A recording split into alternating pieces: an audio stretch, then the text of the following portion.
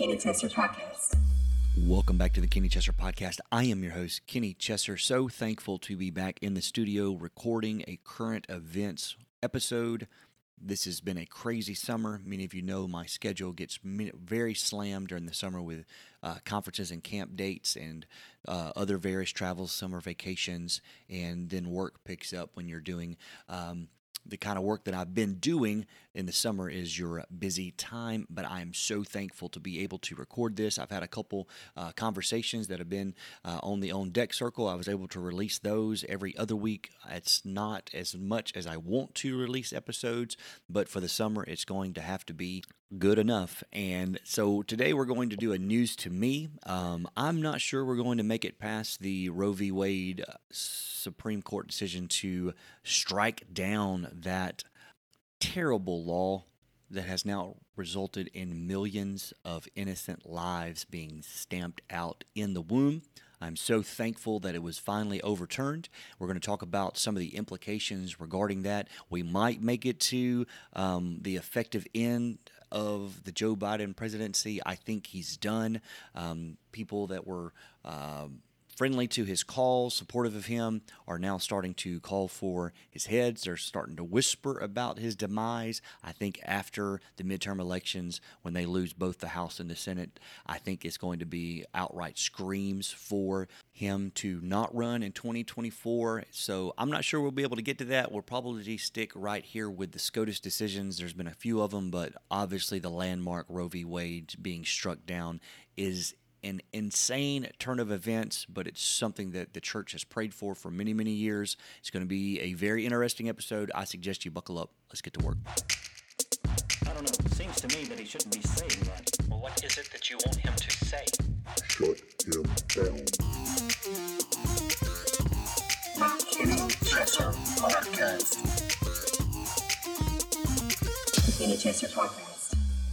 Thank you for sticking around for today's episode. I want to go ahead and just get right out the gate again and say thank you to all my listeners that have reached out to me and wondered if we were going to be able to get some more episodes recorded this summer. We are working on it. We've got actually another conversation I had a few weeks ago still set to be released, and I've got some more planned for later on this month. I think they're going to be good. And as far as our current events or our preaching series or the books and things of that nature, I'll get to them as I can. It's just been a crazy month, and it's actually going to get a little bit more hectic over the next 3 or 4 weeks. I've got some revivals and some anniversary services that I've booked to have to go, and so it's going to be a lot of travel. I'm going to be working during the week and then traveling on the weekend, so I'm going to do my best to get some content out there. The desire to do it is still there, and my ideas are still there. I think about the podcast and what I'm going to talk about all the time. It's just the time factor has not just been there. And again, that is not your problem. I am working on it. And again, thank you for reaching out, those of you that did. We're doing our best here, and let's get right into what we're going to be talking about today. This has probably been 2 weeks ago. I know this isn't a hot take. This would be more of a cold take. But, man, I wanted to let this issue cool down a little bit. I would love to have done some type of emergency Chesser presser type thing when it happened. But, honestly, I did not have the time, and I was really enjoying the moment of just, man, the landmark decision. And so I understand there was a large group, I wouldn't say a large percentage, but there were a lot of people that were misinformed on the issue, and so they thought of this issue as something that was negative, that was anti-democracy, that was anti-women. And so I wanted to, out of the gate, lay some of those issues or open up and talk about those issues and lay some of those concerns to rest. Number one, you have to understand this isn't the end of the abortion issue. It's actually just the beginning of it being legislated like it's supposed to be. This does not end abortion. I don't understand. I was personally excited about it as a Christian. This is something we've prayed for literally my entire life. The sanctity of human life, the image of God being on those babies in the womb and trying to protect that innocent life from someone that was seeking to do it harm, even if it's their own families that are trying to kill them. We as a church would pray for their deliverance, would pray for their safety, would pray that we would one day live in a nation where such a barbaric practice would not be able to be tolerated by a society, and we're getting there right now. That's what Roe did was, when it was decided 50 years ago, was not by law as far as legislative law.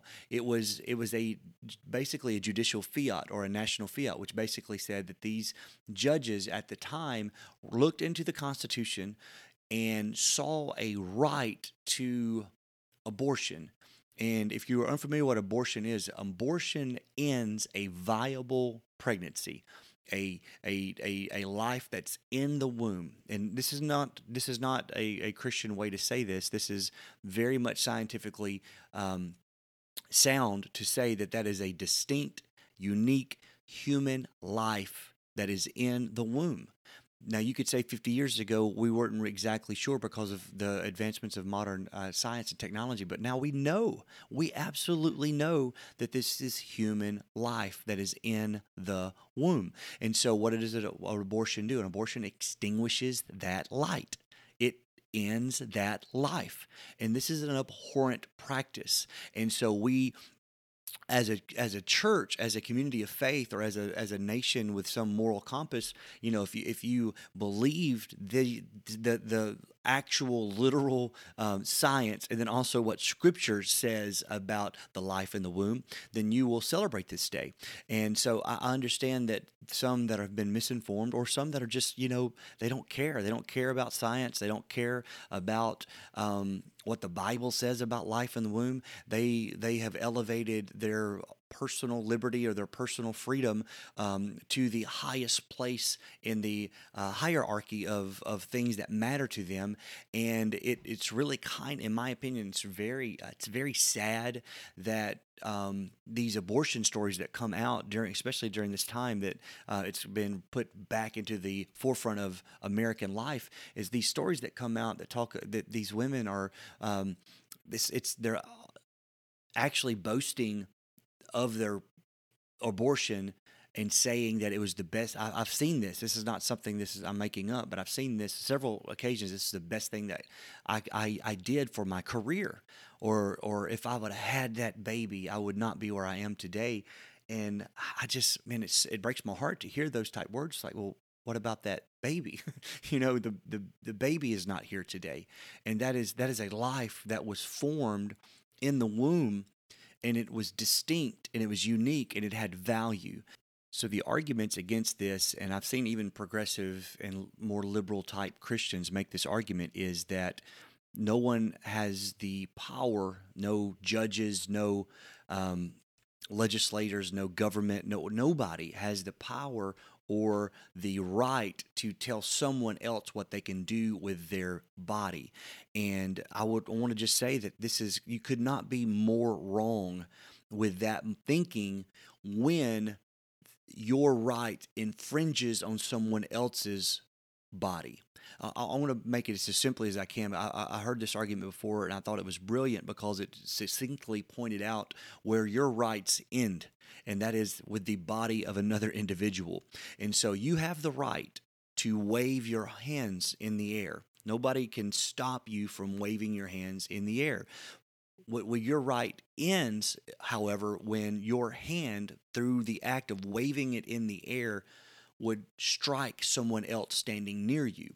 And you could say, well, I didn't mean to punch them. Or you could say, I intended to punch them. It's my body. I can do whatever I want with my body. Well, you can do whatever you want with your body as long as it does not cause harm to someone else's body or someone else's property. That's why we have laws. And so you can say, well, I can kick as high as I want to. And the government, who's the government to say what I can do with my body? And that is correct to a certain extent. But if your kick involves you kicking a child, that is, then you're breaking the law. Even though you've done that with your body, and that's your right to do something with your body, your rights end when another person's body comes in to play. And so this is the abortion issue on a simple, I know there's much more nuances here, but if you're arguing from the vantage or the position of it's my body, I can do with it what I want, then you have to understand that all other laws concerning your body ends with your infringement on someone else's body. And so when we're talking about a pregnancy, it's like my body, I can do with what I want with my body. That is correct, as long as you don't cause harm to another body. Even if that body is inside your body, it still is another body. It is another life. And we wouldn't do this with a mother and a father with their children. We have laws that keeps people from physically abusing children, from sexually abusing children, from emotionally and verbally abusing. I know people have had all kind of trouble stirred up, by mistreating their children. And it doesn't matter if they're yours. It doesn't matter if they live in your house. If you are affecting them with your body, then you are breaking the law. We have laws against that. And so it's nothing that's outside the courts to say, okay, you can do this with your body as long as it doesn't harm someone else's body. And this is what abortion does. It harms another person's body.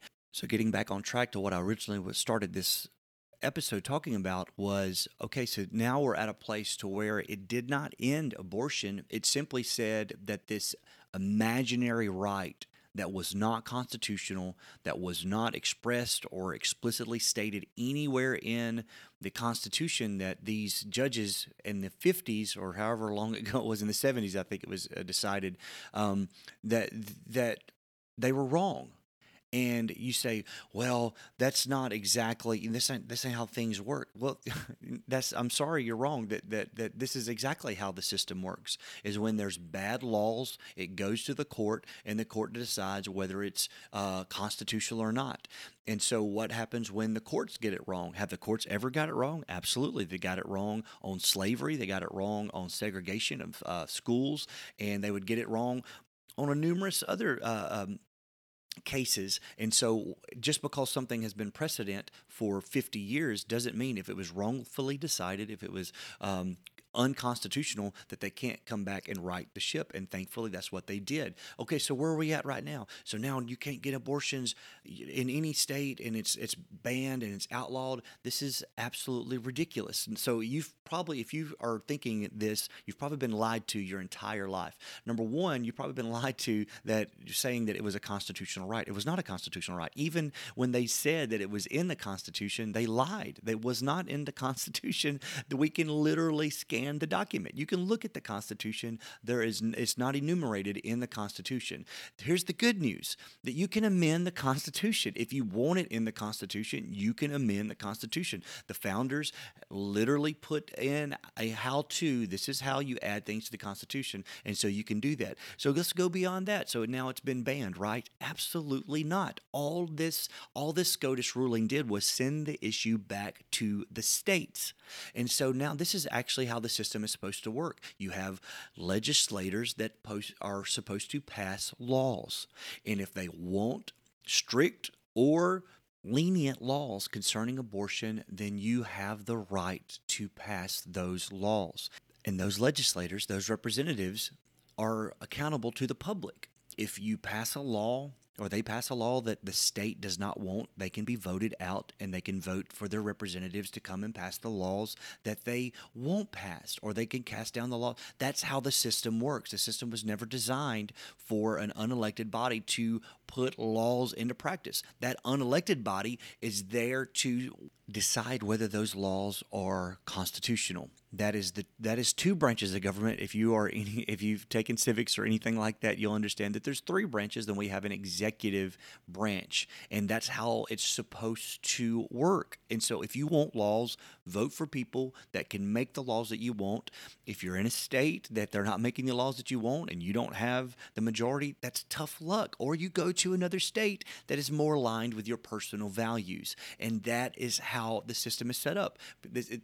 What blows my mind is people talking about how this is like anti-democracy, or it's something that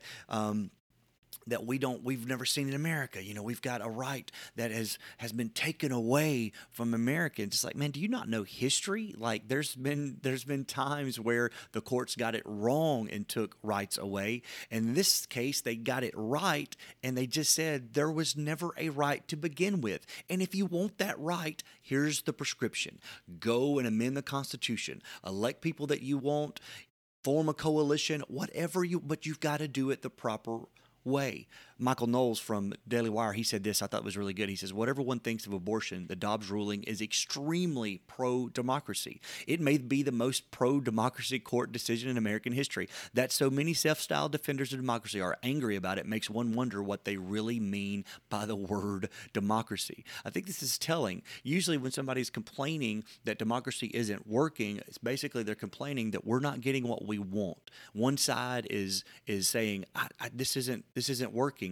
And so it's amazing, if you've lived in the last 10 years, you'll notice that political parties, they don't lose elections anymore. All the elections are rigged. This goes for the Republicans in 2020. This goes for the Democrats in 2016. There's never, in the last 10 years that I'm aware of, even going back when I was in high school with Bush versus Gore, like there's not a side, and it doesn't matter which election cycle is the most recent one. They'll point and say, these people they're the anti-democracy. They're the people that are undermining our institutions. Man, it's been going on since I was a teenager, that they cannot lose elections. Nobody knows how to lose an election. It's always something wrong with the system. It's never, hey, I didn't go to Wisconsin when I was running for president and I lost Wisconsin. It's never, let's a little introspection. Let's see what we got wrong. It's always, well, the system let us down. It's really the people wanted this, but the system let us down. I'm kind of in the camp where the system is the only thing that's really holding us together right now,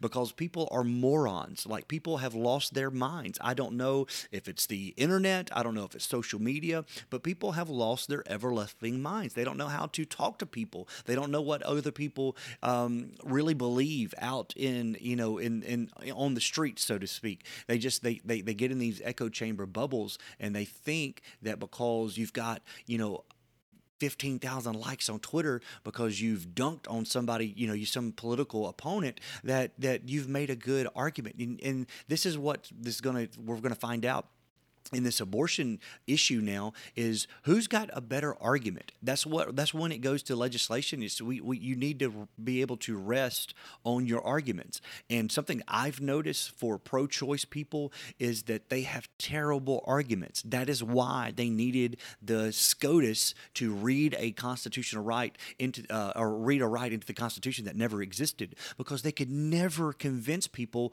on the merits of their arguments. Their arguments are terrible. Absolutely terrible. And they haven't had to make arguments in 50 years because nobody's had to legislate. They all just went to this abhorrent decision of Roe v. Wade, and they never. And so now what we're seeing is like the weakness of these arguments. It's really, really, really sad to watch these people that are supposedly are the best, the brightest minds in government, and they're just absolutely pathetic when it comes to reasoning these things out. And so that is where we are currently. We're going to have to make arguments. Both sides, pro-life, pro-choice, you've got to make an argument. And that's something, and I think I talked about this on maybe our last News to Me. I can't remember. It's been so long ago. But these bad arguments that come against people that say, oh, they're pro-life. They're really just pro-birth. They don't care about life after birth, and which is ridiculous. If you see any study, if you read the literature pertaining to abortions and those that run charities and centers for orphans and things of that nature, by far, Christian conservatives are more likely to adopt. They're more likely to give to charitable causes. It's absolutely insane that the group that does the most to alleviate the suffering of humanity is the one that's accused for not caring absolutely at all. The reason you get labeled for not caring is because you say it's our job as a community to take care of these people, and it's not the government's job. And the other group that does not give at the levels that conservatives give, they say, well, it's just they're trying to keep the government from doing it, so they're the ones that aren't against that. No, that's not true. I'm against that policy. I am for humanity. I think there's better ways to take care of humanity. Of course, this caused international outrage, quote unquote outrage. Anything to dunk on America, or dunk, however you want to say it, is both basically the same ends there. Anything to throw mud at the Americans. I think, following this is CBS News reported this, following the U.S. Supreme Court decision to overturn Roe v. Wade, some of the world's highest leaders spoke out on the major change to abortion rights in the United States, and it goes through there, the leader of Spain, France, Belgium, and they talk about like how disappointed, how it's a setback for women's rights. I don't know if they have mirrors in Europe, but they could probably get a good mirror, because all these folks that have complained about our new abortion quote unquote ban, it's not a ban, actually have more restrictive abortion policies than the United States of America. Spain outlaws or limits abortions at 14 weeks, France 14 weeks, Belgium 12 weeks, the UK is 24 weeks, Norway's 12 to 18 weeks, Canada varies by province. All these people obviously are coming out against the Americans, and they don't own mirrors. They don't even look at their own laws to see where they are concerning abortion rights in their own backyard. There was I think it was the European Union Parliament voted 324 to 155 to condemn the United States Supreme Court for overturning Roe versus Wade, which was interesting because the president of the European Parliament is a guy named Roberta Metsola. He's from Malta, and they outlaw abortion completely in Malta. Just unbelievable stuff coming out of the international community. Of course, Uncle Joe comes out, President Joe Biden. He says something about he's trying to defend the Roe, or the original Roe, as protecting abortion early in her pregnancy. This is something you'll hear from like dinosaur Democrats, those that were way back Democrats. They used to have this thing where they would say abortion should be safe, legal, and rare. That has been thrown out on its head because they don't want rare anymore. They want abortion on demand. And so you get guys like Biden, who's been around, whose position has changed on abortion so many times. I think back in the 80s, he was running for president. He wanted to let the states decide, which is what this ruling does, is let the states decide. But now, of course, he's mayor of Crazy Town over there, and so he's got to go with the latest and most extreme policy setters. But this is one of the things that he said. He's like, well, this is protection for early in her pregnancy, but that's actually not true with regard to late abortions.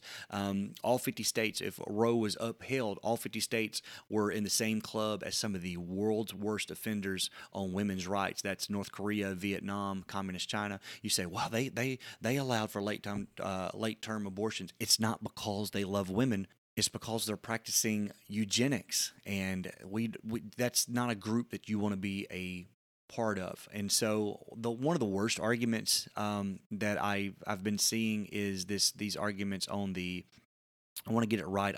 I think it's called a ectopic pregnancy, and this is something. It's a sad, very sad situation to where the life in the womb is no longer viable, and they have to remove it. It's actually. And this is according to the Planned Parenthood website. This is not an abortion. It's not considered an abortion. It's not classified as an abortion.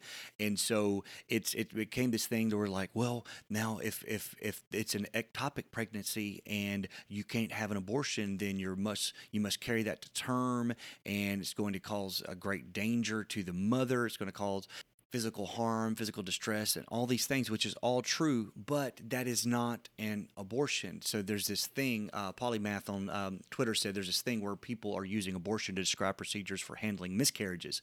And he says, that's fine. He says, if you want to use that argument, that's fine. He says, but if that's our definition of an abortion, then no abortion is banned anywhere in the country, and there's no weeks that limit an abortion anywhere. So if you're going to call that an abortion, then the laws that we have in states on the records right now in every state, then there's no ban on abortion, because if that's an abortion, you can have that all the way up until in the 9th month. So we can use definitions everybody understands. You can call the thing an abortion when it's an abortion. You can call it a miscarriage when it happens a miscarriage. There's a procedure to remove the miscarried fetus. You could call it that, but we can't play this shifting word game where we're going to say this is one thing and so this is an abortion when it suits my needs. So if you're going to use that, you're going to use that as an abortion, and then you must say, well, then okay, then they're not banned, because every state has a law that this is allowed. When the fetus is non-viable, when you've miscarried, then you can have a removal. And if you want to call that abortion, then you must also be intellectually consistent and say, okay, well then that does not strike down, because every state has a law that allows for that removal. But it's just people that are not, they're not being intellectually honest. They're trying to win arguments, and it's very sad. It's you could see through it if you're watching this. There was an exchange. This happened actually this past week between I think she's a representative from Massachusetts. Her name is Representative Presley. I'm going to play this clip because it's unbelievable that people think that they can get away with this when there's video and audio of these conversations. I think that they do get away with it because some people do not want to hear the truth or see the truth. But I'm just going to play this exchange and just see if you are just flummoxed as I am by listening to this. Thank you, Madam Chair. Ms. Hawley, please state for the record, when an ectopic pregnancy ruptures, what are the chances that it can be carried to term? My understanding is that when an ectopic pregnancy ruptures is a life-threatening condition. That's why the treatment for an ectopic pregnancy is not an abortion. I'm sorry, reclaiming my time here. Again, could you just answer the question? When an ectopic pregnancy ruptures, what are the chances that it can be safely carried to term? And you know what, just to make this even clearer, I'm looking for a number between 0 to 100. Can you give me a percentage? Sure, I believe 0 ectopic pregnancies, even those that do not rupture, have a chance of successfully being carried to term. That's why the treatment for them is not an abortion. Reclaiming my time. It seems that there is a deficit in your understanding of reproductive health. In fact, I want the record to reflect that according to the American College of Obstetricians and Gynecologists, treatment for ectopic pregnancy requires ending a non-viable pregnancy. Now, let's turn... With respect, ma'am, that's not an abortion. This is my time. I asked you the question, you answered, and I'm now providing you with the accurate information from medical experts. My question was, when an ectopic pregnancy ruptures, what are the chances it can be safely carried to term? The answer is 0%. I answered that correctly, Further, Ooh, I can't. My blood pressure. I don't know if you can hear the sanctimony in this representative's moral preening against this lawyer.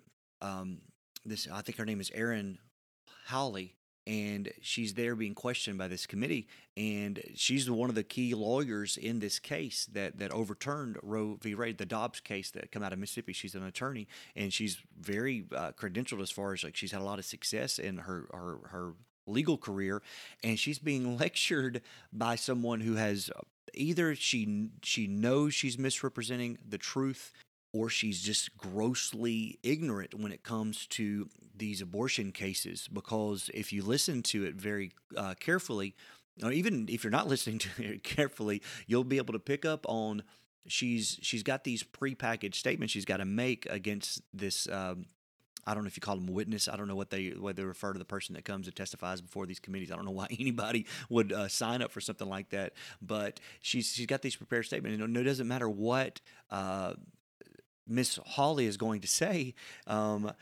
when she provided her the correct answer that she was looking for, the 0%, she said, I'll need a number from 1 to 100. She said 0. And then later on she goes, now I'm going to educate you on the actual numbers. The number is 0. And the lady's like, I said zero. That's what I said. But that's not even the major point. The point was that the fact that she was saying an abortion was this ectopic pregnancy, it's not even classified as that. It's not even classified by Planned Parenthood. And so it was just a total train wreck. It's just, you look at those committee hearings and I think back of what, if you've ever seen this interview with Justice Clarence Thomas, who endured a horrible confirmation hearing. And if you want some great footage, go back there and watch that, and then you'll see then Senator, now President Joe Biden, just beclown himself, beclown the whole process, trying to question Clarence Thomas. And if you hear Thomas's interview afterwards, like, it's just so frustrating. You sitting up there listening to the people that just go on and on. They have no idea what they're talking about. You don't even know what they're talking about, and it's a very instructive, I guess, would be a good way to describe that type of process. Man, we're at the 30-minute mark, and we didn't even get to talk about some of the things I really wanted to talk about. And I think I tell you what I'll do is I'll close and I'll link this article in the show description. But I read it. It was in the Federalist. It was written by David. I always say his name wrong. It's an Eastern European name. I think it's Harsanyi. I enjoy his commentary. But he wrote an article called "It's Not Minority Rule, It's the Point."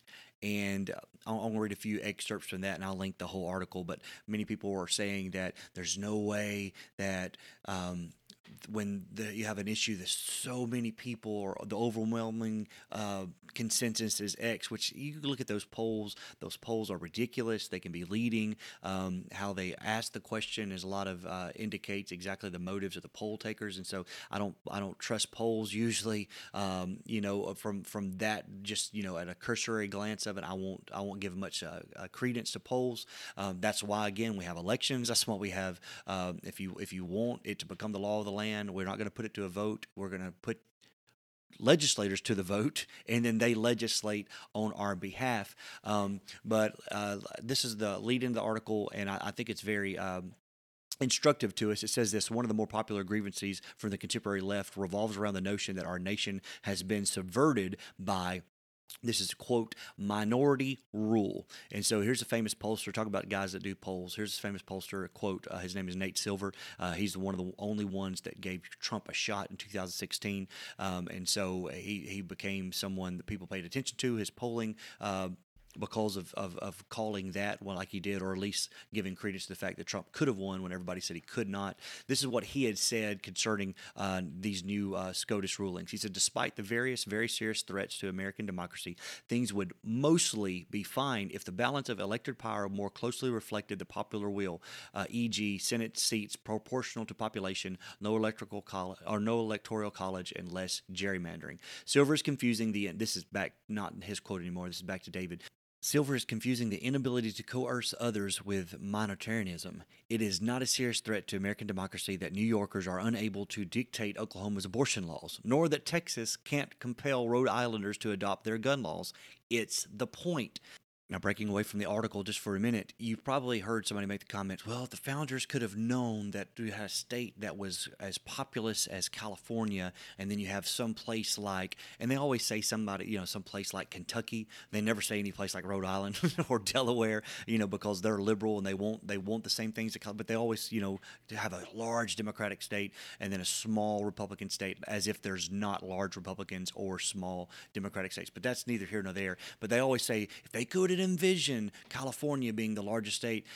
So let me just point out something. You might have already seen this, but this is something that the first American census was in 1790, and it found that Virginia was the most populous state back then, and it was home to around 20% of the population. So today, California is our largest state, and it makes up around 12% of the nation's population. So this argument that if the founders could only have envisioned a state being so populous to make up, this much, it's ridiculous, because when the founding of the country took place, there was a state that was more populous populace making up a larger percentage of the country than California does right now. So it doesn't, this whole imbalance thing, it was literally codified in the founding document, which incidentally mentions democracy 0 times. People think that we're not a democracy anymore. That's right. We're a republic. You call it a democratic republic. And so we know what the framers, back to the article, we know what the framers envisioned, small states having equal say, because in the Federalist paper, Federalist 62, James Madison grapples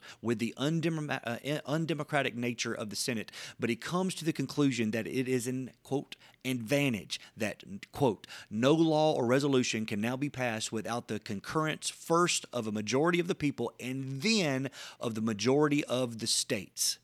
The Senate works exactly as it was envisioned, because we need the majority of the people to believe it, but also the majority of the states. Why? Because we cannot have the tyranny of a majority. Because if a large state says, I don't think X state, fill in the blank, has the right to blank, then they could just write that in the law. We don't want that, and that's why we have these constitutional provisions and restrictions. We're going to end with this last quote of the article again. I'm going to link it in full where you can go back and read it, because I thought it was very interesting. I enjoyed reading it. This is the last the paragraph. It says, the diffusing of the federal government's power over states and the state's power over individuals isn't minority rule. It's one of the most indispensable, if imperfect, ways to ensure that a diverse people can rule themselves. Thanks for listening to the Kenny Chesser Podcast. Please consider sharing this episode with a friend, becoming a subscriber, and leaving a review.